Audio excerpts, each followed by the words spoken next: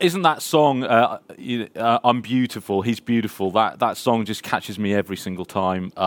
It reminds me of my youth. It reminds me of when I was at a youth camp and that song was just released. I'm not sure what year that was, but it probably shows my age. And I have to say that even still, it has a prophetic impact, doesn't it? And it just brings me to tears because it reminds me of who he is and what he's done and where he's taken me from and where I'm going to. It's just incredible. Anyways, right, we're going to start the talk. Today we're talking on Acts 14, and we continue our series in Acts. We're about halfway through the book now, but we are actually just come to the end of a subsection of the book, and it's an exciting one because it's all about Paul's adventure, and it's his first adventure of many actually to come. Now, obviously at the time, he didn't know that. He just was thinking that this was what he was going to do. We have the advantage of knowing the end of the story. We have the advantage of knowing that there was much more to come. What do you like with adventures? Different people have different interpretations of what an adventure is. I realize that, but I love adventures. I love going on them. I love reading about other people's as well. What about Ranulph Fiennes? I've been to a number of his lectures, and I hear of the adventures that he's been on, the way that he prepares meticulously, the way that he gets fit as he's going to the North or to the South Pole. What about somebody who's maybe slightly less well-known, who you may or may not have heard of, somebody called Paddy Mayne? Now, Paddy Mayne was one of the founders of the SAS. His story is incredible, and the way that he represented Ireland for rugby, the British and Irish Lions in rugby too, against South Africa, which is an on-point theme for this upcoming summer. What about somebody like Sir Edmund Hillary? I've got a book at home that is written about him and about his exploits to Everest. And within that book, there is just page after page after page of lists of what he needed to take with him as he went on his adventure. A few years ago, I read a book by a guy called Guy Grieve, who we almost certainly won't have heard of. I've not heard of him before or since. And he was a Scottish journalist who decided to go and live in Alaska for a whole winter to see if he could. It was a great exploit. He had no skills, almost no kit. It was incredible, really, and he survived by the skin of his teeth. I wonder what Paul was like when he was going to go on this first adventure. Do you think he was in the equivalent of the Go Outdoors catalogue, looking at what footwear he should wear or what waterproof top or sun hat or whatever he thought was appropriate? Do you think it was like that? Or do you think he was a little bit more like Jesus' command to the disciples as he sent them out, which is basically just wear what you've got and go for it? I think we live in an environment and in a world that wants to prepare so meticulously that we almost paralyze ourselves from getting off on the first step.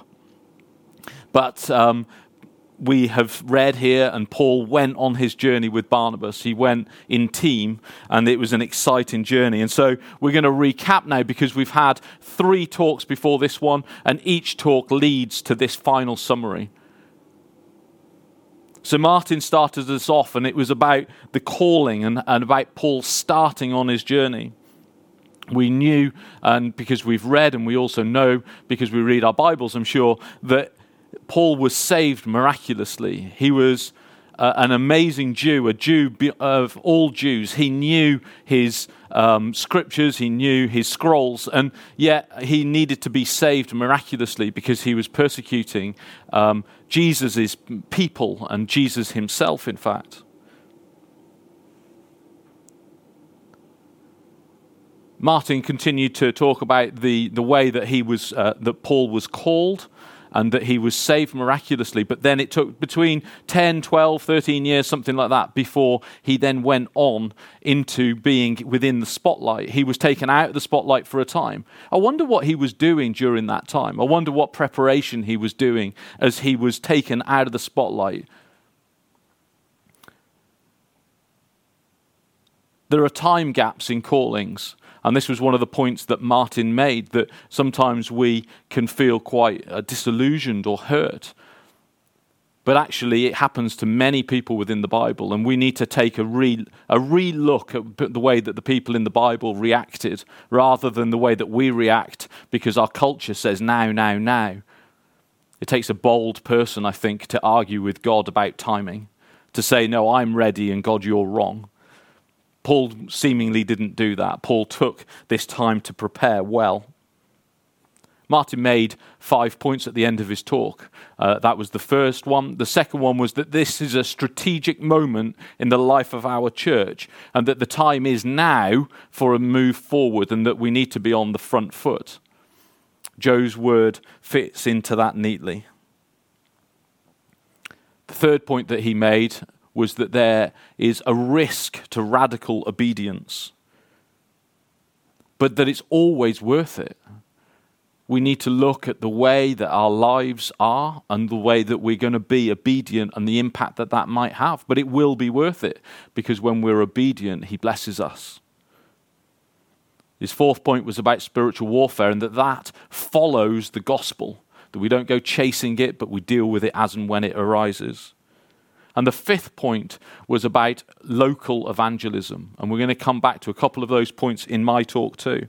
Then we moved on and Josh spoke, and this was the first recorded talk of Paul, the first sermon of Paul. And I think there again we began to see some of the things that he'd been wrestling with in his time out of the spotlight. He'd been wrestling with his knowledge and his experience and how that and what that meant and where did Jesus fit into it. We saw that as he spoke, he gave a historical context, and then he moved forward into what is now and what is the kingdom of God. What is the gospel, or the gospel's a subset of that. And Josh finished, do you remember, with the illustration of how do you dress when you go to the seaside? Are you the type to sort of roll your trousers up and sort of risk it and just go in at ankle deep and run out as soon as a little wave comes? Or you're a little bit more adventurous, you like the shorts and you don't mind too much if they get wet, but you definitely don't want your t-shirt to get wet. I think his encouragement, he didn't say it as such, but his encouragement is, let's get our swimming trunks on, let's get our swimsuits on, let's get in there, let's go for it. And his illustration was well made, because we often set limits, don't we? We set limits upon ourselves by the way that we are, the way that we act. But his encouragement was that we shouldn't set limits upon God, because he wants to do amazing things through us and amongst us and for us. And then last week we had Roland, who gave a really energetic talk, didn't he? Lots of personal illustrations, really, really good.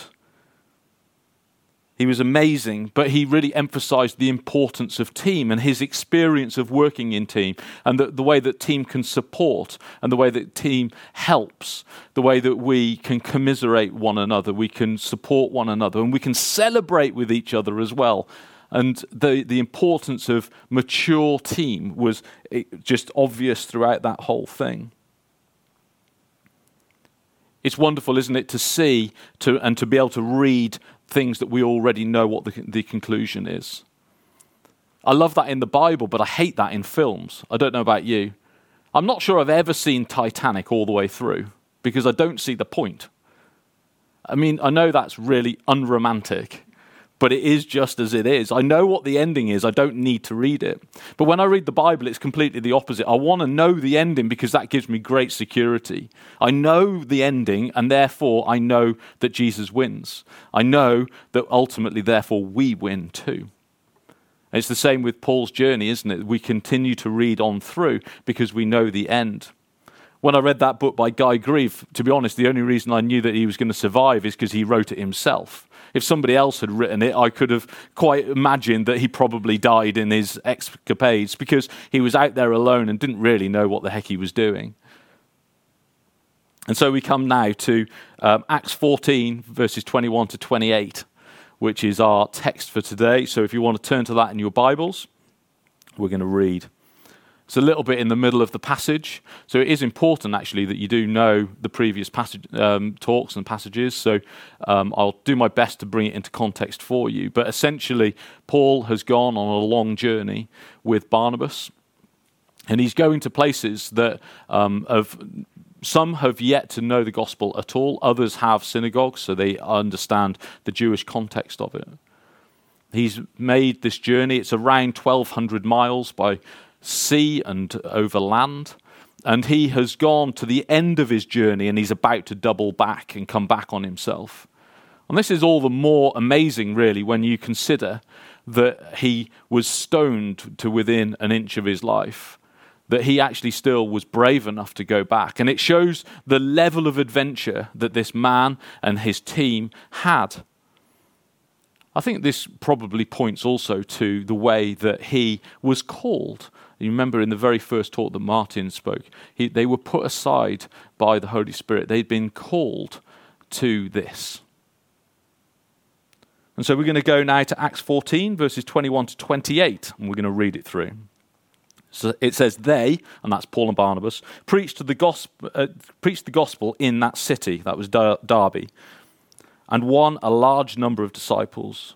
Then they returned to Lystra, Iconium, and Antioch, strengthening the disciples and encouraging them to remain true to the faith. He said, we must go through many hardships to enter the kingdom of God. Paul and Barnabas appointed elders for them in each church, and with prayer and fasting committed them to the Lord, in whom they had put their trust. After going through Pisidia, they came to Pamphylia, and when they had preached the word in Perga, they went down to Attalia. From Attalia, they sailed all the way back to Antioch, where they come from, and where they'd been committed to the grace of God for the work that they had now completed. And on arriving there, they gathered the church together and reported all that God had done through them and how he had opened a door to faith to the Gentiles. And they stayed there a long time with the disciples. We're going to talk about 3 T's to begin with, and we're going to add a 4th one in the conclusion. My prayer today is that we will be encouraged, that we will be empowered, and that we will be commissioned. If indeed, as we believe this is a new chapter, a new start, a new strategic point in our church, we want people to be commissioned in a new way.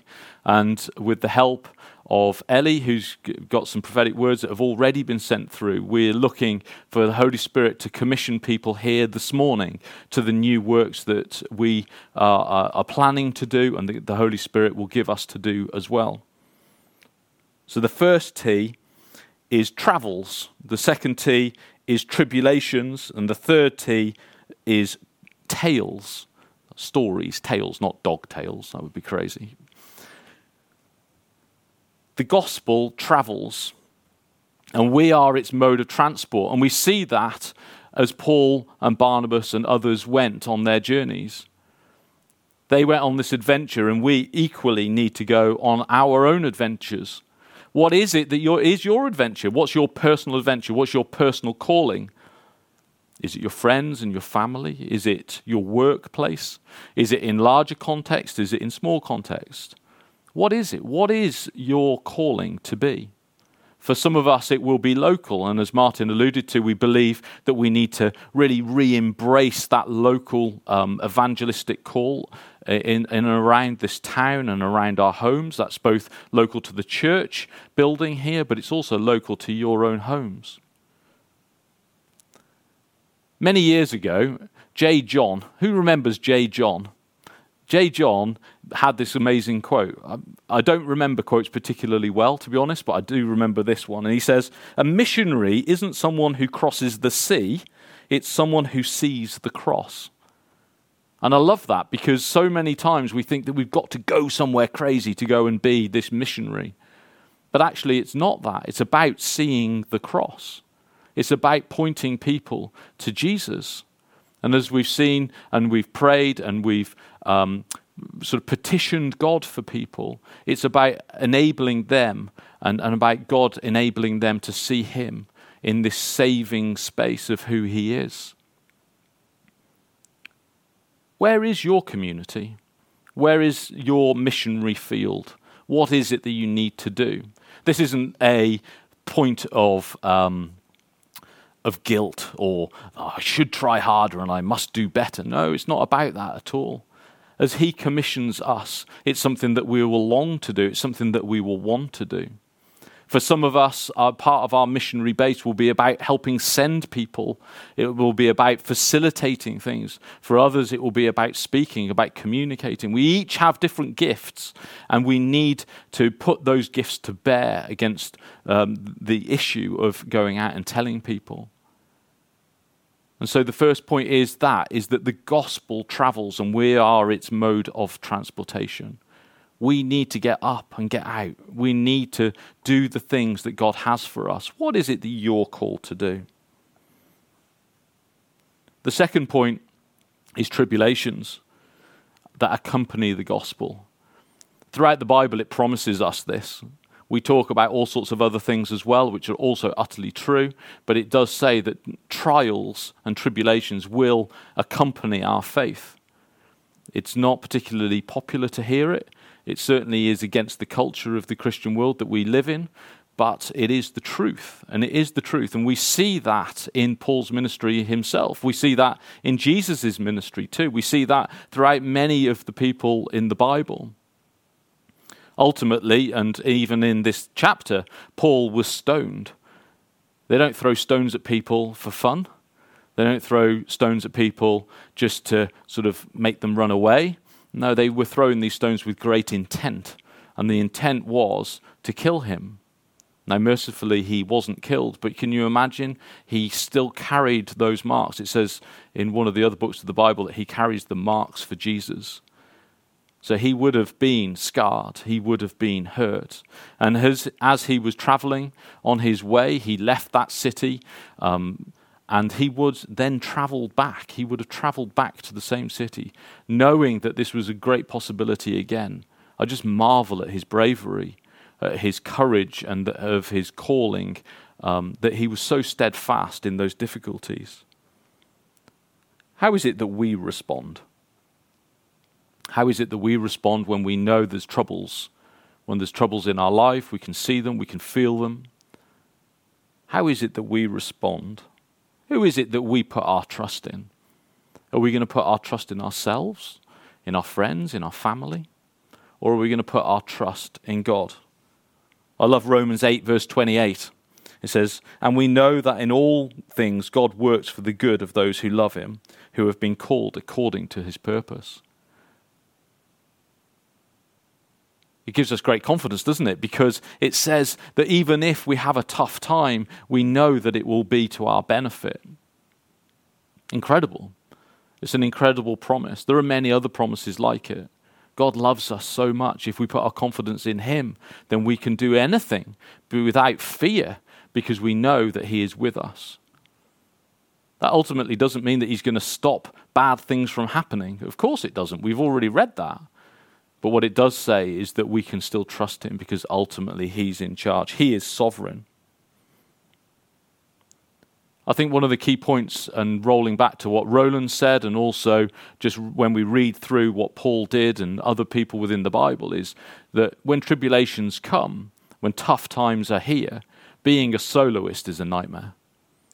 We're not called to be soloists. We're not called to be on our own. We're called to be team workers, team players. Sometimes we'll be up and sometimes we'll be down. But if we've got a good, strong team around us, we can help those that are down, and others can help us when we're down. Teamwork is key. Paul travelled in team. And as Roland said, and in his experience, teamwork is incredibly important. And we want to promote that. We want to promote that in our church. Are you a part of a midweek group? Are you a part of a small group of people on a common mission? Maybe that's in the youth team or in the children's work team or whatever team it might be. Get in a team. Get in a group. Don't be on your own. If you're on your own, it'll be far harder. You can't always be up. That's not reasonable. It's not an explicable way that our lives go. So let's get parts of team. We have great midweek groups. Let's get a part of them. We want to create new environments where team can operate as well. Let's get a part of that. Thirdly, tales of the gospel spreading. You know, as we read the Bible, we see loads and loads of stories, don't we? They're stories about the way that Jesus worked, the way that the apostles operated, stories of the evangelism working well. We get this because we've already just read one, but I think we've lost this a little bit in our culture, in the way that we can tell stories. Sometimes it can be a little bit like, oh man, not holiday photos, not again. But actually our stories need to tell of who we are and where we've been and what our calling is. We want to be encouraged by you. We want to be encouraged by one another. We want to hear the stories of the way that you were faithful to what God asked you to do. Notice that I'm not saying it's about success. It's not about success. The success is that you did it, not what happened after it. The result is not within your control. The result is in God's control. Only He can grow those seeds. But we want to hear the amazing stories that are happening. I know they're already happening. I know that many of you and us, we're doing it. But how do we do it? How do we share that encouragement? How do we get those stories out? Again, it's about being in team. It's about being in the midweek groups. It's about being able to share those things. It's not just about the Sunday morning and the big gatherings. That's an important part, but a small part. The more important part is the way that we operate in groups together, friendship circles, ministry groups, and things like that. We need to get better at telling stories. And so as we begin to come into land, I want to just reimagine these three things. So where are you going to travel with the gospel? It was clear for Paul. He'd been anointed and commissioned by the Holy Spirit. And I believe that we also are the same, that we also are commissioned by the Holy Spirit to do certain works He has for us to do. At the end, we're going to pray, and we're going to pray for one another, I hope. We've got some prophetic words, like I said at the beginning, and this will be one of the things. Who is it that you're commissioned to go and speak to? Who are you going to talk to about the kingdom of God, about the gospel? Maybe at the moment, actually, you're in the midst of a tribulation. You're in the midst of a tough point. And if you are, we want to support you. We absolutely do. We want to point you to Jesus. We want to point you to the one that can actually rescue you and save you and help you. I've been in many of these over my years. And I think that sometimes, I remember many years ago, a lady once said to me, one of the most dangerous prayers that you can pray is to ask God for patience. Because if you ask for it, then He will make you really frustrated so that you have to have patience. So I was always very careful not to pray for that. But maybe that was the problem. And so these sort of tribulations, these struggles that I've had, it's because actually I'm not very good at learning the lesson that He has for me. What is it that God's trying to teach you? That's the one thing I've learned in the last 5-10 years. Is what is it that God's trying to teach me? What is it that is in my character that needs to be changed? That He's making me frustrated? He's putting me in these more difficult situations. The mature, wise, and it took me years to get there, response is, God, what are you trying to teach me? Not throwing your toys out of the pram and getting irate with Him. Because then we're not listening. And He is using all these things because He's sovereign. He's in charge, ultimately.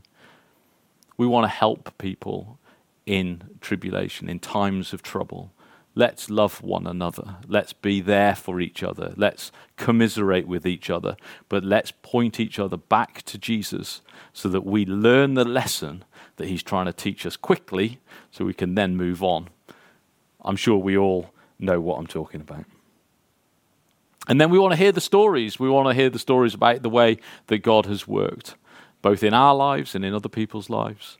The way that he is using somebody spectacularly, or the way that somebody is incredibly faithful and yet is in hard times. Oh, let us be a community of people that wants to sort of walk together and be on a mission, on an adventure together. And as we come into this new phase, that's our aim, that's our goal, and that is the heart's desire of the elders, is that we as small groups and as a large group are chasing after God to be commissioned by him, by his Holy Spirit, on the mission that he has set for us. Not out of guilt, but out of joy, out of wanting to do the things that he has for us to do, supporting the people that he calls us to support, speaking to the people that he's asked us to speak to. And so we're going to sing a song. So we're going to get the worship team back up just now. But first of all, I'm going to pray, and I'm going to ask the Holy Spirit to come onto each and every one of us, that he would recommission us. And then we're going to do some prophetic work. We're going to focus on him. We're going to see what he has for us. So this is a time for you now to tune in to what he is saying to you. It doesn't matter what I have said. It matters what he says. And so we're going to do that. So Lord, we want to pray. We want to say, Lord, we are here to do the work that you have for us.